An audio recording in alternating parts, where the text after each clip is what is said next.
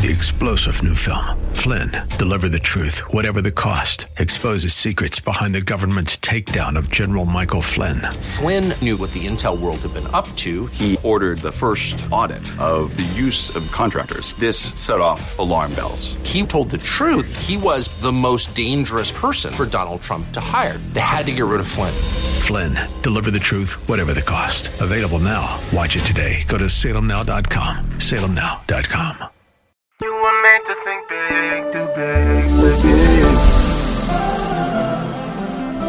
But tomorrow can be bigger. Just grow, let the word overflow, yeah. Live a life bigger than yourself. You're created for greatness. Live a life bigger than yourself.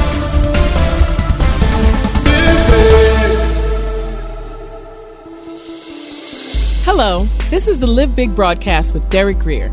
Today we will hear a classic message from our archives that we believe will be a blessing to you and give you principles to live big in Christ. Let's join Bishop Grier for this classic teaching. Amen. Matthew 15 and 21. If you were reading the book of Matthew, chapter by chapter by chapter, by chapter 15, you notice that the hostility between Jesus and the Pharisees was starting to climax. And how many of you know it's exhausting to be around people who always have a problem for every solution? How many of y'all know a few people? Yeah, like that. It's just a little bit difficult to live a positive life in a toxic environment. And sometimes you just need to get away for a little bit. And this was the case with Jesus.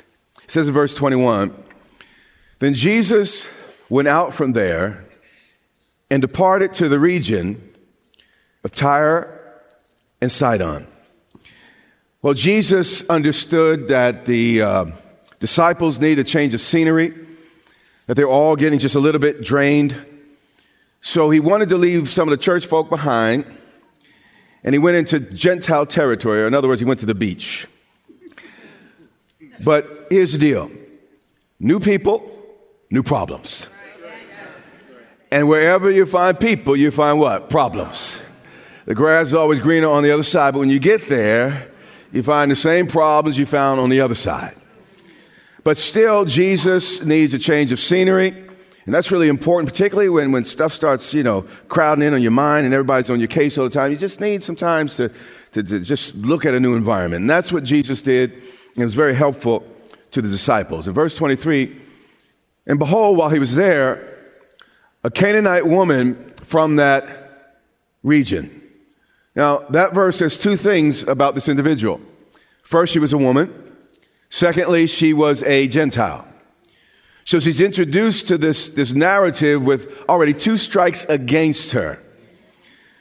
But instead of using those facts to make an excuse, in spite of that, she made it happen.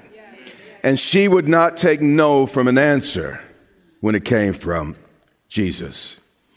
And Scripture says, and she cried out to him. The Greek literally says that she cawed like a angry bird, like a crow, crow, quack, quack, quack, quack. She cawed. After everybody have anyone cawing after you? Yeah. What it means is this woman was having a fit. This woman, her shoes were off, her makeup was running, her wig was sideways, and she was hollering, top of her lungs. And this is what she was saying. And everything she was saying was good. But Jesus still took exception. She said, "Have mercy on me." Now, we didn't get this far into the text today, but actually she's seeking help for her daughter. But she says, "Have mercy on me," or on herself. You see, there's something about a mother. She's different than a father. Fathers are good guys and everything. But a mother's identity is somehow gets wrapped up into her children. And, I remember, I shouldn't even mention the name. Now it's just people get in trouble, then they're not in trouble, then they're great, then they're not great. But forgive me for using this example if it offends you. But Bill Cosby talked about when his son passed away. And he talked about his mourning process. And I'm not condoning Bill Cosby, okay? But what he said was, I'm going through something, but no one can hurt like a mother. I mean, a mother carries you in the womb for 9 months, and then she continues to carry you for the rest of your life. And that's just a truism, no matter who said it. This woman, who's a Gentile, comes to Jesus, and she calls on him. And she says what many Jews had said up to this time and caused Jesus to respond. But we're going to discover in a moment Jesus has a very, very unique response to her. He says, "Have mercy," she said, "on me." Now, what we're about to discover here is a key to prayer. You will very seldom in life have success praying for people you do not identify with. That's important. If you can't feel their pain, typically God won't answer your prayer. So you can pray your formulaic prayers, but until you identify with the person and their need, typically that prayer won't get much higher than your no. Stay with me. Matthew 14 and 14. We're going to learn some things before we press through. And when Jesus went out, he saw a great what? Multitude. Now pay attention to what happens. And he was moved with compassion. Now the disciples are watching, but how did they know he was moved with compassion? Can you see what's going on in someone's heart? But evidently there was something happening while Jesus was ministering that marked that time and distinguished it from other times. Other times he cast out demons as one who had authority. But this time, this miracle is marked by his what? Compassion. Now the term compassion literally means stomach. And what the scripture was saying is he was moved deeply in his gut with the needs of the people. And if we choose to take the Greek literal, it's likely that Jesus actually held his stomach as he prayed for the sick. He was so connected and so, he's not a God that sits far off. He's a God that comes near. He was so connected that he might have been very much grabbing his belly as he prayed for the people. And in that condition, and with that motivation, it says, and he healed their sick. Jesus' healing ministry here came out of his willingness to connect with other people. So you will not really have success ministering and praying and trying to help other people till you learn how to connect with their needs and with where they are. Let's look at one more verse. Hebrews 4 and 15 makes it even plainer.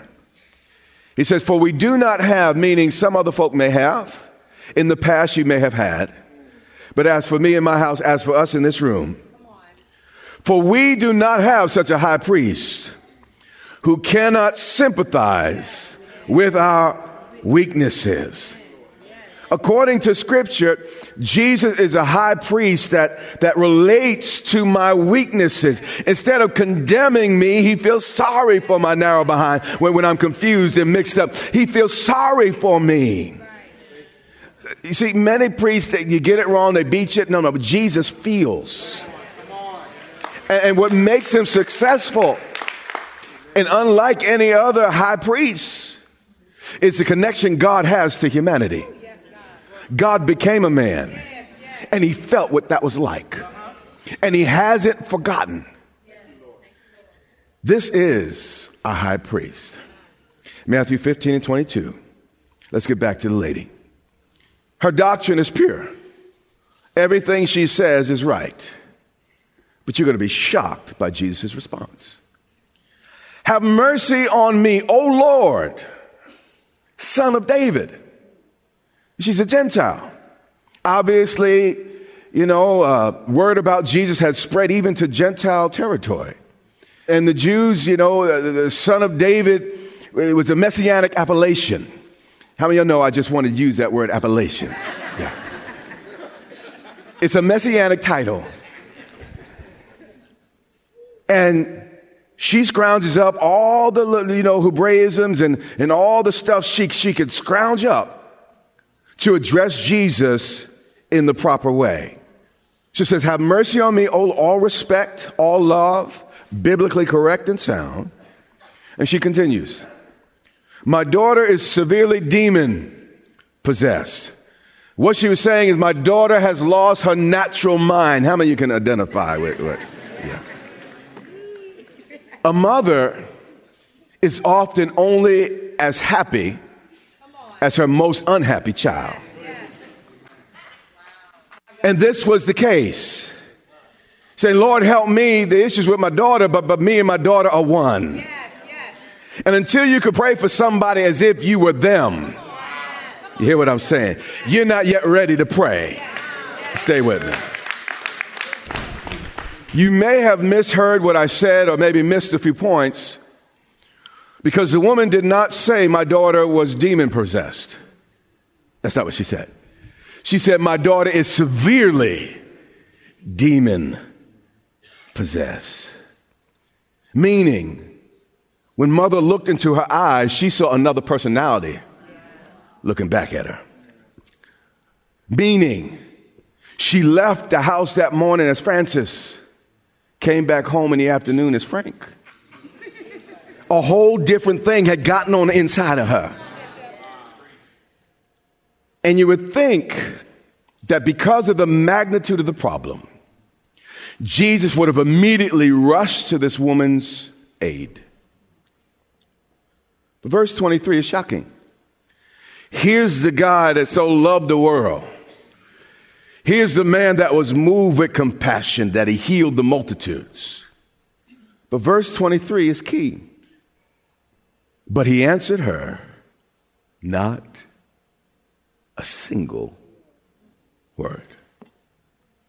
Jesus just messed up all your religious thinking. Jesus did not move based on her need. He moved based on her faith. He answered her, not a word. She even had the right doctrine. She had the right verbiage. But as far as Jesus was concerned, she didn't have the right spirit. And sometimes all that hollering, all that screaming has absolutely nothing to do with real faith. She put on a show. She was performing. And Jesus just ignored. See, we were trained if we shout loud enough, if we confess it long enough, God will be obligated to hear. But Jesus recognized no such formula here because he answered her, not a muttering word. And then his disciples came. Jesus, send her away. She keeps crying out after us. Now, look, Jesus, we're supposed to be here on vacation. She's ruining our vacation. We were trying to get away, Jesus. Do something for this lady so she'll leave us alone. How many of y'all know some mamas like this? Yeah. But I like this mother. Finally, he responds to the voice of the disciples. And he answered her. And the first thing he did was put a pin in all her screaming. What she's about to say was like pouring cold water on her face. So all that religiosity was about to melt. And her and Jesus were about to have a very real conversation. So he answered her as the Messiah. He said, the prophets have prophesied about me for thousands of years. And they were very explicit about what my assignment was and is. And here's what I found in the book. I was not sent except to the lost sheep of the house of Israel. How many of you know if you came to somebody, now you're already dealing with prejudices and cultural distinctions, and you come to them and they put right up in your face the fact that you're different. How do you respond? Here's the deal. Jesus will be as tough as he needs to be in your life. What he was trying to do is get us to snap out of all that hysteria. To snap out of just being the crazy mother in the church. You hear what I'm saying? And Jesus wanted her to talk to him like she had some sense. Stay with me. Now, come on, this is not a pleasant situation. The Bible shows something important here. Right after he says that, most of us in this room would have walked away. Talking about, you don't know who I am, you hurt my feelings, you ain't really loved, you don't know love. You would have done all that. Would have walked away offended. But when you're a mother of a child, and your child is in absolute need of help, you'll put away your pride. Yeah, you will. Said, I'm sent to the lost sheep of Israel. Most of us walk away. The Bible said, but then she came and worshiped him. This lady must have lost her mind. She is not an American. Mm-mm. You see, this lady was like, Jesus, you treat me like my sins deserve, but I need you to help my baby girl. I don't care about what I feel right now. I don't even care I don't care about no distinction. Lord, I know you have power, and all I want to do is tap into what I need. And this is, some of us just wear our feelings on our sleeves, and just the slightest little issue, it's over. But this woman wanted God. He says this, and she pushes further and comes closer. He says she worshiped him, watch this, saying. When Jesus got real with her, she all of a sudden calmed down. Many times, God will not speak to me when I'm all, It's not until I calm down, act like there is a God, that he's seated on the throne, that he saw that situation coming even before it happened. It's not till I possess my own soul and jam up all that hype and then start talking to God like I have some sense. So all the screaming now is over. The Lord now has engaged her, and all the religiosity is going out of the window, and now she's thinking and she's communicating. She simplified the whole thing. Lord, help me. How many of y'all know that's a good prayer? That is a good prayer. But remember, it was her daughter that had the problem. But she went to Jesus as if the problem was her own. And when you pray for people, it's not until their problem becomes your own that you can help.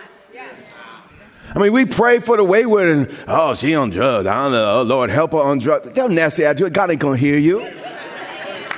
Oh, he's cheating on her husband. He a homosexual, whatever. No, your heart ain't right. God ain't hearing you.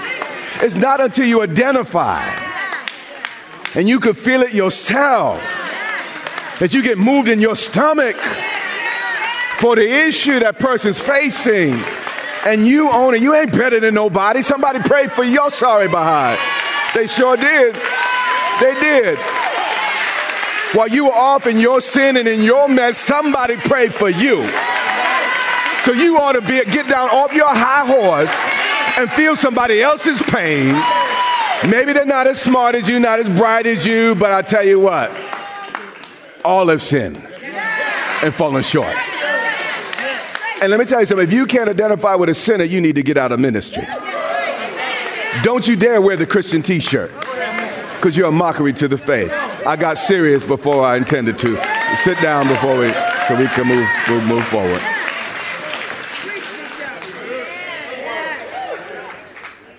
She said, Lord, help me. Digs in. And he answered and said, and I can't prove this from Scripture, but I think he either had a smile on his face or a gleam in his eye. He was like, come on, girl, you can do this. You can do this. You see, conventional wisdom said that, he was a Jew. She was a Gentile. You're white or he's black or Asian or Latino. I don't know. Whatever the issue is, that there's supposed to be some major cultural hurdles that you're not supposed to get past. And he was like pulling, come on, mama, you can get past this. Here is the facts. Here are the facts. This is what culture is saying. And he speaks it. He said, it's not good. How many of you know God is good? Okay. It's not good to take the children's bread and throw it to the little dogs. Obviously, Jesus doesn't subscribe to our modern notion of self-esteem at all costs. Jesus just spoke the truth and let it land where it may. You see, his assignment was first to the covenant people, then to the Gentile. First the Jew, then the Greek. You say, that ain't right. Why ain't that right? These are Abraham's children. They had a covenant with God, and they bore the brunt of the scriptures. The Holy Scriptures were written through them. They were custodians of the Holy Writ, the Holy Word, attacked by nations around them because of their divine identity. And why should they not be first?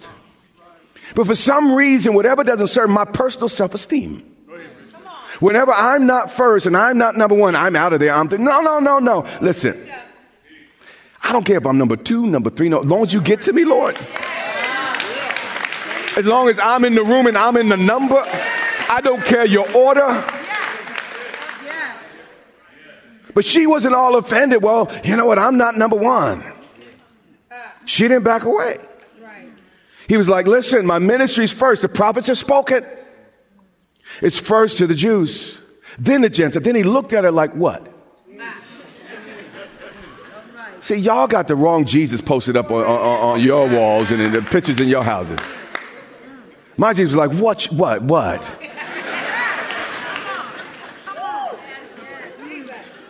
But watch it, because we're going to learn something. And she said, how dare you? No. Yes, Lord. In spite of what would be considered insensitivity by today's standards, she still called him Lord. When you don't understand, when you don't get it, when God's ways seem offensive, can you still call him Lord? I remember, really about 15 years ago or so, maybe a little bit more, I was still sick in body. The doctor said, no, look, buddy, you just got to live with that. My marriage was strained. Church was declining. Late at night, the kids would be in bed and my wife would fall asleep. And quietly, I go off into our little closet and I close the door and I begin to worship. And every time before I worshiped, I remember the words of Job. Though he slay me, yet will I trust him. You see, sometimes I don't understand his hand, but I've learned to trust his heart. And even though it looks like he's trying to destroy me and kill me, even though it looks like he's not for me, God, I will trust you. But pay attention to who's doing this. It's not a Jewess. This is a Gentile. And this is the contrast, and this is why it's recorded in Scripture. It's amazing sometimes we get so churchy and we stop seeing and we stop acting normal. So God had to get someone outside of the covenant, someone who didn't feel entitled, and use her attitude to instruct us.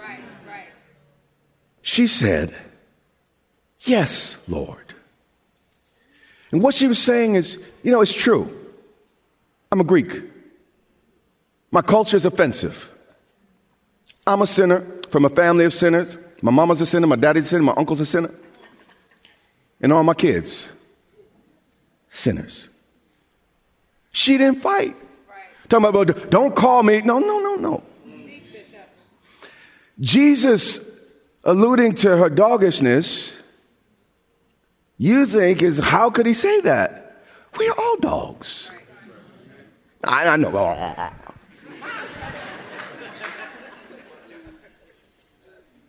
We are a mess. And until you admit it, you can't quit it. So he's like, listen, I'm going to call it what it is.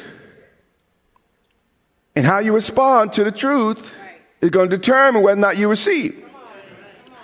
But again, the cult of self-esteem says, make me feel good.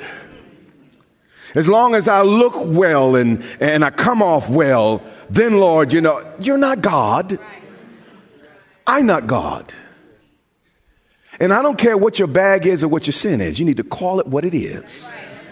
And it's only after you call it what it is that you can get the help that you need. And thank you for that. Stay with me. Thank you for joining us today.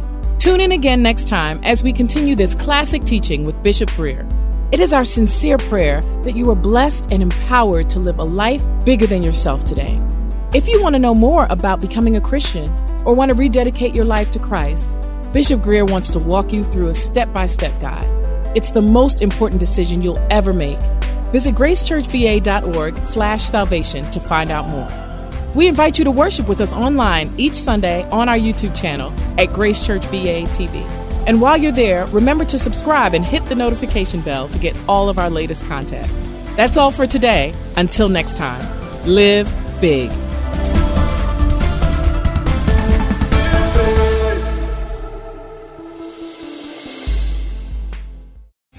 3-star General Michael J. Flynn, head of the Pentagon Intelligence Agency, knew all the government's dirty secrets. He was one of the most respected generals in the military. Flynn knew what the intel world had been up to. He understood its funding. He ordered the first audit of the use of contractors. This set off alarm bells. The explosive new documentary, Flynn, Deliver the Truth, Whatever the Cost, uncovers the facts behind this scandal. Flynn told the truth. He was the most dangerous person for Donald Trump to hire. I find out the worst enemy that I'm going to face in my life is right here in America. They took my assessment and they wanted me to change it. And I was like, I'm not changing it. They had to get rid of Flynn. With in-depth interviews, archival footage, and never-before-seen personal records of the man behind the headlines. I just felt like I was drowning. Flynn, Deliver the Truth, Whatever the Cost. Available now. Watch it today. Go to salemnow.com. salemnow.com.